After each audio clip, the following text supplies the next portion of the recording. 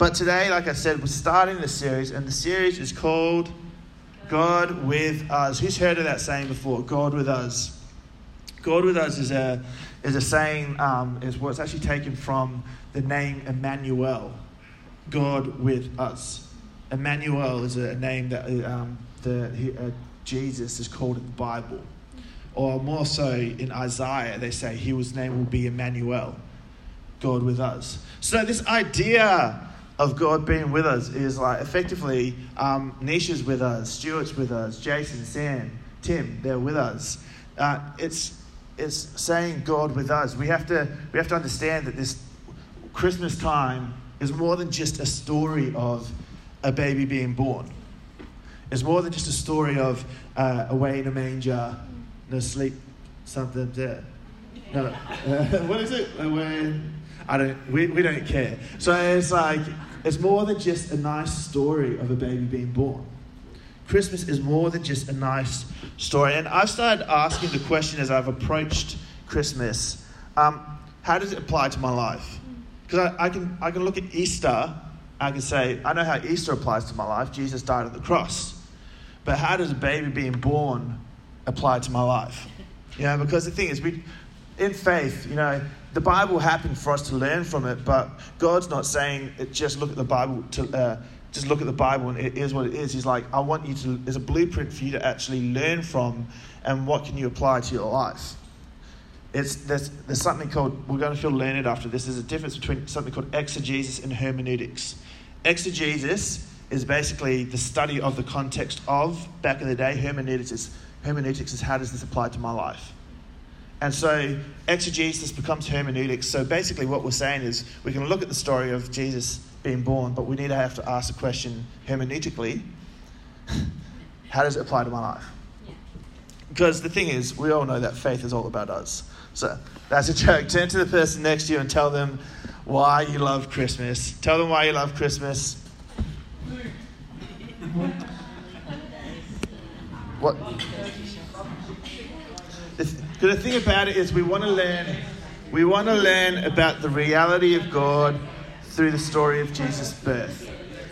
Christmas is that we want to learn about the reality of God through the story of Jesus' birth. We don't want it just to be a nice story, a nativity. We want it to be something that means more, because we want the story of Jesus to transform our hearts. We want it to transform our hearts for the better. So the reason it's called God with us is because God is with us. God is with us. That's a reality that we have to understand, that God is actually with us. I don't know what your theology says, but God is not some distant God. He just throws down scraps of bread. Like, God is actually with us. The story of Jesus goes on and actually unpacks that a little bit more. And so talking about the story of Jesus, let's jump into the birth of Jesus in Luke 2:1 verses 20. It says, in those days, Caesar Augustus issued a decree that a census should be taken of the entire Roman world. This was the first census that took place. Should be up there. This is a census that while Quirinius was governor of Syria, and everyone went to their own town to register. So Joseph also went up from the town of Nazareth in Galilee to Judea, to Bethlehem, the town of David, because he belonged to the house and line of David. He went there to register with Mary, who was pledged to be married to him and was expecting a child. While they were there, the time came for the baby to be born, and she gave him birth to her firstborn, a son. She wrapped him in cloths and placed him in a manger, because there was no guest room available for them. And there were shepherds living out in the fields nearby, keeping watch over their flocks at night. And an angel of the Lord appeared to them, and the glory of the Lord shone around them. And they were terrified. But the angel said to them, do not be afraid. I bring you good news that will cause great joy for all the people. Today in the town of David, a Saviour has been born to you. He is the Messiah, the Lord. This will be a sign to you. You will find a baby wrapped in cloths and lying in a manger. Suddenly a great company of the heavenly host appeared with the angel praising God, saying, glory to God in the highest, and on earth peace to those on whom his favour rests. If you see, there's the next one, please. So you see this one here. It's edited, but usually what it is in the Bible, it goes in, it's broken, and there's a space between the line, and it's written differently basically signifies that someone's quoting something. So what they're quoting is actually Isaiah, quoting a prophecy that was Isaiah made, basically saying that there will be a Messiah, there will be a Savior, Emmanuel will come. And so this is being quoted here. When the angels had left them and gone into heaven, the shepherds said to one another, "Let's go to Bethlehem and see this thing that happened, which the Lord has told us about." So they hurried off and found Mary and Joseph and the baby who was lying in the manger. When they had seen him, they spread the word concerning what that had been told them about this child, and all who heard it were amazed at what the shepherds said to them. But Mary treasured up all these things and pondered them in her heart. The shepherds returned, glorifying and praising God for all the things that they had heard and seen, which were just as they had been told. It's an amazing story, but I don't know if, we call it the birth of Jesus, but there's literally one verse that actually talks about the birth of this kind of things surrounding it. But the birth of Jesus is so, we've taken it and we talk about it at Christmas time, and it is kind of just what it is. He was born. I'm a parent of two. I've witnessed two kids coming into the world. It's the most amazing thing I've ever seen. It is an amazing thing. Because the moment that child is born, I don't know if you're a parent, you might be able to testify to this. The moment that child is born, there's a flood of emotions, an overwhelming sense of awe and wonder. It's a life-changing moment. You're just everything just makes sense. Things just make sense. But then what happens is you go through these moments of glee when your family arrive to meet the new baby. You put up an Insta post or something on Facebook to try and get everyone to get some likes for it, and you get lots of likes, and this is the best day ever, a baby and 300 likes. It's you go through this, there's a moment of glee, and then you get nice messages and meals dropped off. Paternity leave is great because if you're with a partner, they get to stay home, you get to watch Netflix, and you get to binge and just hang out, and it's how did we finish 3 series in 2 weeks? We have a baby. We have to stay home and do nothing. So you smash fast food, watch Netflix, take naps intermittently. So one person takes a nap and the other person stays with the baby. It's brilliant. It's smart. And so you think this baby thing is a breeze. But it doesn't take long for things to add up, for the winds to change. At first, you're all good with the sleepless nights. You just get your partner to grab as many coffees as they can the following day.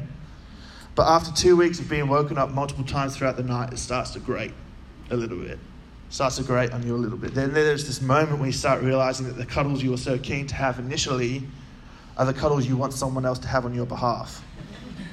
So it's say your family and friends come over, it's hey, have you ever noticed that one of the first things people do is they hand you the baby? It's not that they want you to hold the baby, it's that they don't want to hold the baby any longer. It's take the baby off me, I'm tired. It changes. And there are so many times that people can come over and hug your baby, and then you start to realize this is not what I thought it was. This is different to how it first happened. And the next thing that comes straight away is the poopy nappies. It's relentless. Zoe and Lucky. Anywhere up to 10 times a day. Spew is free-flowing. You learn that you can never wear black again in your life. And you spend most of your day anticipating a small, hungry human's next bowel movement. It's a baby is born. Unto us a child is given. All this to say is that the Christmas story is nice, but things would have changed not long after the birth.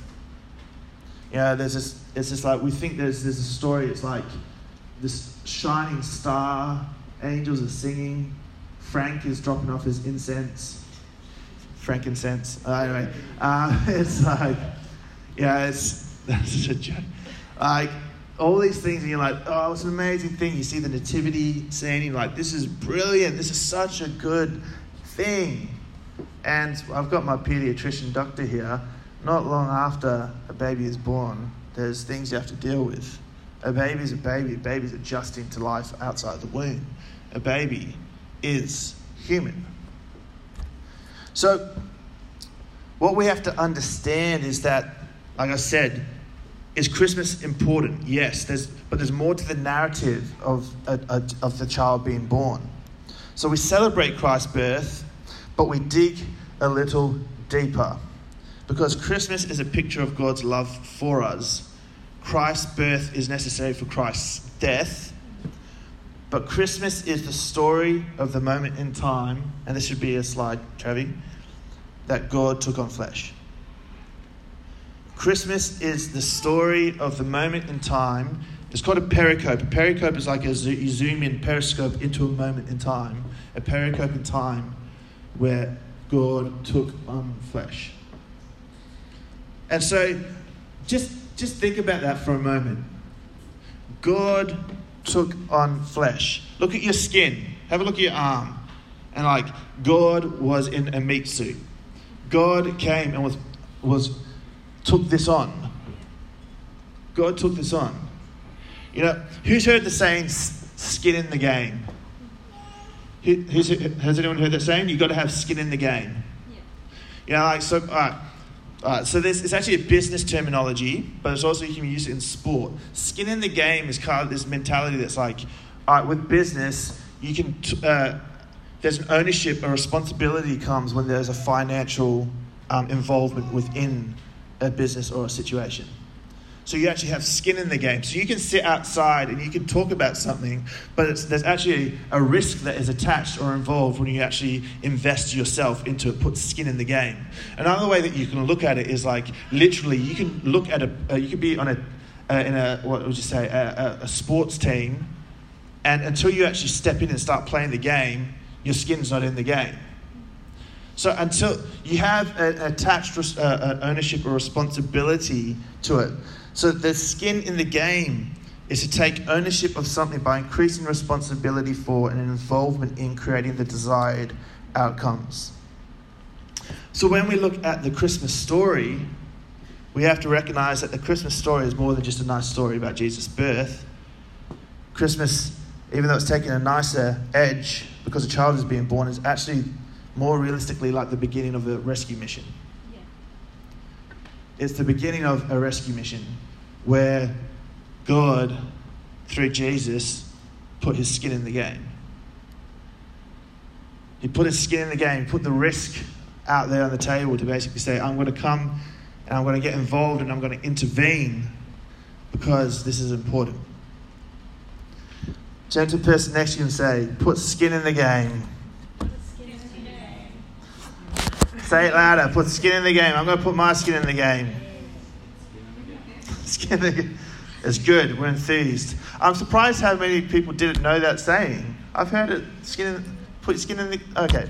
So, but let's take a moment to understand this. Is it God's indication? God's love for humanity was so much that he literally put skin in the game. Literally came as a human to be part of our story, because the thing is, if you look at the reality of human nature before Jesus came, I wouldn't say that we were winning.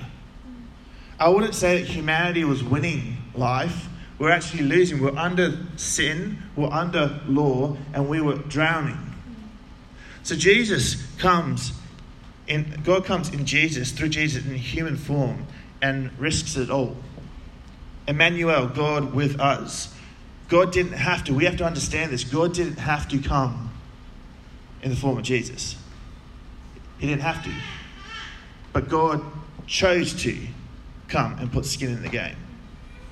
So let's have a look at another verse here that actually talks more about this whole skin in the game idea. It's found in Philippians 2:5-11. And this is actually a verse that actually unpacks something called Christology, the study of Jesus. This is a major part of Jesus Christ, study of. So in Philippians 2:5-11, and this is Paul was writing to Philippians, but this is from 6 onwards. It actually shows us what Jesus did when he became human. In your relationships with one another, have the same mindset as Christ Jesus, who in very nature, God, so his nature was God, did not consider equality with God something to be used to his own advantage. So when he came as a human, he didn't use his equality as God to his own advantage. Imagine Jesus as this young kid. He's like, I want to win the race, the running race. So he's just like running, and then it's like, oh crap, I forgot I was God. So he just sprints ahead. Or like that's a silly example. Or like Jesus wanted to become rich, so he decided I own 1,000 cattle and 1,000 hills, so I'm going to click my fingers, I'm going to be super rich. God, divinity says that he could do that. Humility says, I'm not going to do that because there is a plan, there's a story, a rescue mission at hand. Rather, he made himself nothing by taking the very nature of a servant, being made in human likeness. And being found in appearance as a man, he humbled himself by becoming obedient to death, even death on a cross. Therefore, God exalted his name to the highest place and gave him the name that is above every other name, that at the name of Jesus every knee should bow in heaven and on earth, and every tongue acknowledge that Jesus Christ is Lord, to the glory of the Father. This is a picture of the incarnation. Say incarnation. Tell the person, incarnation. So I ate there the other day. No, it's like incarnation is effectively to take on flesh. Take on flesh. God took on flesh. And it says that the act of grace where Christ took our human nature into union with his divine person became man. Christ is both God and man. Human attributes and actions are predicated of him, and he of whom they are predicated is God. A divine person was united to human nature. The union is hypostatical, i.e. is personal. The two natures are not mixed or confounded and is perpetual. God, when he came, didn't come as God in the sense of his form. He was God, but he actually came, and we have to understand this. The word in it says he found himself in the appearance of man is the Greek word for form. And the Greek word for form is translated to morphe. Morphe means to the form, shape, outward appearance. So when God came to earth as Jesus, he was born as a human. Jesus was not born divine. He was divine, but he was not born divine, because in the sense, and this is a bit of a tension here, when he was born, he actually took on the form of a human. And what he did when he took on the form of a human is he willingly chose to be restricted to the very nature of a human. So he couldn't win that race. He couldn't magically make money appear. He couldn't do these things, not because he wasn't God, but because he chose himself to be subject to our humanity. That in itself should tell you how selfless God is. That God himself, the creator of heaven and earth, potentially got bullied by teenagers at school. Potentially was made fun of. Potentially had acne and grew up awkward and went through the awkward voice break stage. It's Jesus took on our likeness. He took on our humanity. Why? Why did he do this? Why is it important that we understand that God wasn't born he was divine, but he chose to be restricted to human nature, human likeness. Well, it says in Hebrews 4:11-16, it says, "Therefore, since we have a great high priest who has ascended into heaven, Jesus the Son of God, let us hold firmly to the faith we profess. For we do not have a high priest who is unable to empathize with our weakness, but we have one who has been tempted in every way, just as we are, yet he did not sin. Let us then approach God's throne of grace with confidence, so that we may receive mercy and find grace to help us in our time of need." God chose to partake and be one with us in our humanity and sin, so we could partake in his future divinity and righteousness. Let me say that again. God, through Jesus, decided to partake in our humanity, in our sin, even though he did not succumb to sin, so we could then partake in his divinity and his righteousness. This is the thing, if Jesus came as God and died on the cross as God, that all that says is that God could be saved from sin. But because Jesus came and lived as a human, was tempted in every way, but did not succumb to sin, he overcame and fulfilled the law. He broke the power of sin, then saying that every single human being is redeemable. Every single human being can partake in his righteousness. Because it wasn't God that came and did it, it was a human who overcame sin. I know it sounds like a small difference, but it's huge. You got to understand, think about this. It's like Nisha living the perfect life from birth to death. Nisha living so away from temptation and saying, I'm not going to live like that, for 33 years. And not giving up, not giving in.